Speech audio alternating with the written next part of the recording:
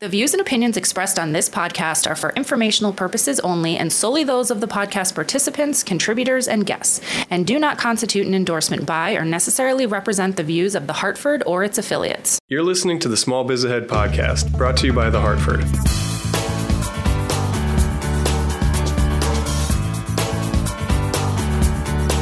Welcome back, everyone, to the Small Biz Ahead podcast. This is Elizabeth Larkin. I'm here with Gene Marks, and this week we're going to turn the tables a little bit. That's right. We have a question for you, the listener. Pay attention. Loyal listeners. We were just talking about smartphones. Yes. And the best one to use to run your business. So I have an iPhone. And I have a Samsung S7. And the Samsung, I agree, is great because it integrates with Google and all of your Google apps. But the iPhone is just so easy to use.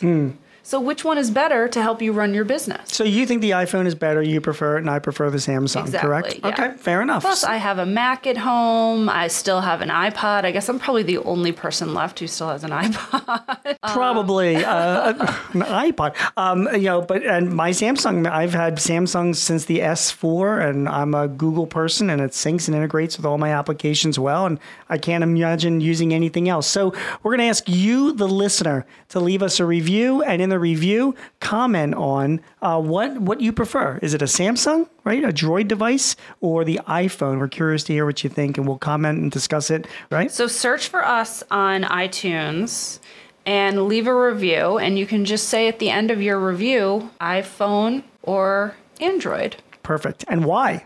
And why? Yes, tell us why. And then we're going to compile the results and discuss them a little bit. Awesome. Okay, we'll be back very soon with our first question, which is about a pizza shop. Did you know that increasing customer retention by as little as 5% can improve your profitability by as much as 75%? If you're looking to increase your customer retention and profits, check out Small Biz Ahead's new ebook, Keep Customers Coming Back for More. This ebook will teach you how you can use the reciprocity principle to increase sales, how to increase social proof to help drive customer interest, and why creating a fear of missing out can encourage customers to buy from you. Head over to smallbizahead.com and click the link in the show notes to download your free copy today. We're back with our question. This week it's from Carl the Pizza Man. Of course. Why else? What else do you call yourself if you're in a pizza shop? I already know I'm going to like this one. Here we go, yeah. Carl writes, I own a small pizza shop right near a college campus. It's kind of a gold mine. I was wondering what's... Isn't that awesome that he says that? Most people when me running a business are like, I'm just getting by. It's okay to struggle every day. I'm doing what I can. This guy's like, dude, I'm cashing in. This is a gold mine. And the thing is... Notice how he doesn't say what his full name is, what pizza shop, because you know somebody else is going to open up a pizza shop right next door to him. Can you recommend any easy-to-use software for building a decent-looking website? It basically has to show my menu, my contact info, and some of my appetizing photos of the food. I want to do this myself because I change 50% of my menu regularly and don't want to have to keep asking a developer to make these updates. Thanks. Carl, that's so smart of you. First of all, everyone remembers their college pizza shop. Yes. I think mine was the best because I went to school in the Bronx at Fordham University. Oh, that's right. You went to Fordham. And we had a place called Pugsley's Pizza. And I think I probably spent like 80% of my spending money in college at Pugsley's. And I ate like 80% of my meals there. Oh my so good. Goodness. Okay. Where did you go and what was your pizza? It was called Campus Pizza. I went to Lehigh University in Bethlehem, and it's called Campus Pizza. That's it's kind of hurting. I know it's pretty bad. But I mean every college's got its great pizza place, and it is a gold mine. My son goes to GW in Washington, and he loves it and all that, but he's like, you can't get a slice of pizza in Washington, D.C. It's like there's not. And he's like, the guy that opens the first pizza shop that sells slices is going to like get rich. And sure enough, somebody opened up a pizza shop nearby that sells slices. So if you're listening and you're in the Washington, D.C. area, open up a pizza shop near George Washington University. You're going to be set for life. You'll work hard, but like this guy, you'll kill it. That's great. That's great advice. Yeah, if you can find a college that doesn't have one, you need to, that is a great business idea for you. Yes. So back to Carl's question. My first question to business owners is always, do you even need a website? Yeah, he does. There used to be a time where You could just use Facebook. you can use Facebook. I don't, I have a Facebook page. I'm not on Facebook all the time. I don't, the reason why it's good to have a website, particularly if you're a restaurant, and you have to admit this as well. People I find myself going to restaurant websites to look at their menus. That's true. And their hours and whatever. Like I more so than not, I do. And if you're going to use services like Instacart or Grubhub or other delivery services, they like to come back to your website. I mean, they always give the ability for like the viewer to the visitor to go back to your website. Even with Yelp, if you have like an active site on Yelp, it's still going back to your website. Yes, if you have a listing on Google, it goes back to your website. So even in 2017, a website is still needed as like your central focus of it. Doesn't have to be too complicated, and it's certainly not expensive. It should not be too complicated. And my thing, I've said this before on the podcast, is small businesses, put your address on your website. This happened to me recently. I can't remember what it was, but it was a website it was a business that I thought they'll have their act together. They'll have no, they did not have their address. It's a new yoga studio in the Hartford area, and I had to search all over their website. It was finally on their contact me page. Right. But if you are the kind of business where you expect people to come to you, put that address right up front. Have your address on every page. Yeah, it does make sense. Have a Google map. You can embed one. But anyway, so I am a huge fan of WordPress for simple websites. For maybe $5 a month, you can host a WordPress site. For less than $100, you can buy a theme that you install on the WordPress site, and then you can just have it be as simple as possible. I'm sure they have restaurant themes on there. And just like Carl said, have a page for your menu that you know how to update, and have a page with your address and contact information, and maybe have a page where you have some reviews from people. And with that, you could eventually possibly do online ordering, but just getting a simple website up there is enough. And Gene, I already know what you're going to recommend. Well, I was going to recommend Wix, W-I-X. So you know that because I'm a big fan of them as well. GoDaddy is another good place to go and set up your own website. Squarespace as well. But you know what the best advice I have for this guy is Carl, right? Isn't it right? Carl, plagiarize, dude. Plagiarize.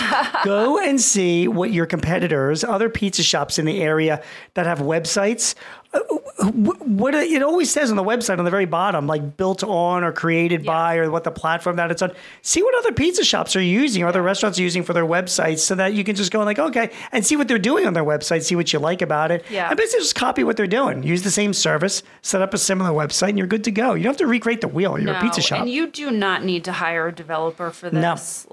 Unless you're doing something crazy with a website, these plug-and-play systems like WordPress, Wix, Squarespace, Shopify, which we mentioned on a previous podcast. True. You do not need to hire a developer. You can really do it yourself. Now, you might want to pay one of these students to take say that as well. Wonderful pictures of your food, and you might want to pay someone else maybe $50 to help you get it set up initially. I have a blog that I keep on the side, and I just had to change hosts, and I had to ask one of my friends to help me do that. So you might want to pay someone a little bit to help you with that. And I encourage that. You get a student involved or whatever to help. It's not that expensive to do. It's not expensive. Right. And then, have them show you how to do it. If you're only going to be updating the menu, that should only be one page on the site. It shouldn't really be a big deal. And then you do need to log in once a week to just make sure, do I need to update anything? Are there any errors I need to fix? And it's really not that difficult. It sounds difficult, but it's really not that bad. And I feel like you're on the right track with wanting to do it yourself. Agreed. But you should find some trusty student, and it sounds like you have a lot of them there who can help you out with that. Yeah, don't overdo it, I think is what the message is. You don't really need to. Make good pizza. And this applies for any restaurant. I see some restaurants with these crazy websites, and as long as a high-end website, I get it. You need to make sure your photography is beautiful. Yeah. But people just want the menu. Yeah, it's funny that you say that too. When I go to, if I'm at a hotel, and there's 2 or 3 restaurants in the hotel, and I'm I don't know what I'm going to do for dinner tonight, so I want to look at it. Now, these are really fancy, nice restaurants associated with a Marriott or a Hilton or whatever. Yeah. When you go to their sites, it's basically a download of their menu. Yeah. I mean, you go there, it's like their hours, their location, and then you know, it's a PDF of what their menu is. And frankly, that's all I'm looking for as a visitor as well. So you don't need to be overdoing this. Definitely not. And that goes for any small retail shop like that. Any restaurant, I don't know, what else would be? I mean, people like, you know, gas stations, you know, nail salons. I mean, even if you have a nail salon, it's helpful to have a website if people want to go there and check out your hours, your location, or get to your prices. That's fine. But again, it's a couple of pages, a very simple thing. You should have it because people will be finding you there. Yeah. And you can use it as a central place for, you know, to link back to Yelp or Google reviews or whatever. But it should be simple, simple, simple. All right, that's our advice, and we'll be right back with our word of brilliance. Thanks, Carl. Did you know that it takes 26 minutes to recover from a minor distraction? If you're looking to become an even more productive business owner, Small Biz Ahead has you covered. Our new ebook, 21 Days to be a More Productive Small Business Owner, will help you set a course to supercharge your workdays and maximize your hours. You'll learn how to find the most productive time of day for certain tasks, which parts of your life you can automate, when to hire a virtual assistant, how to batch work to increase productivity, and more.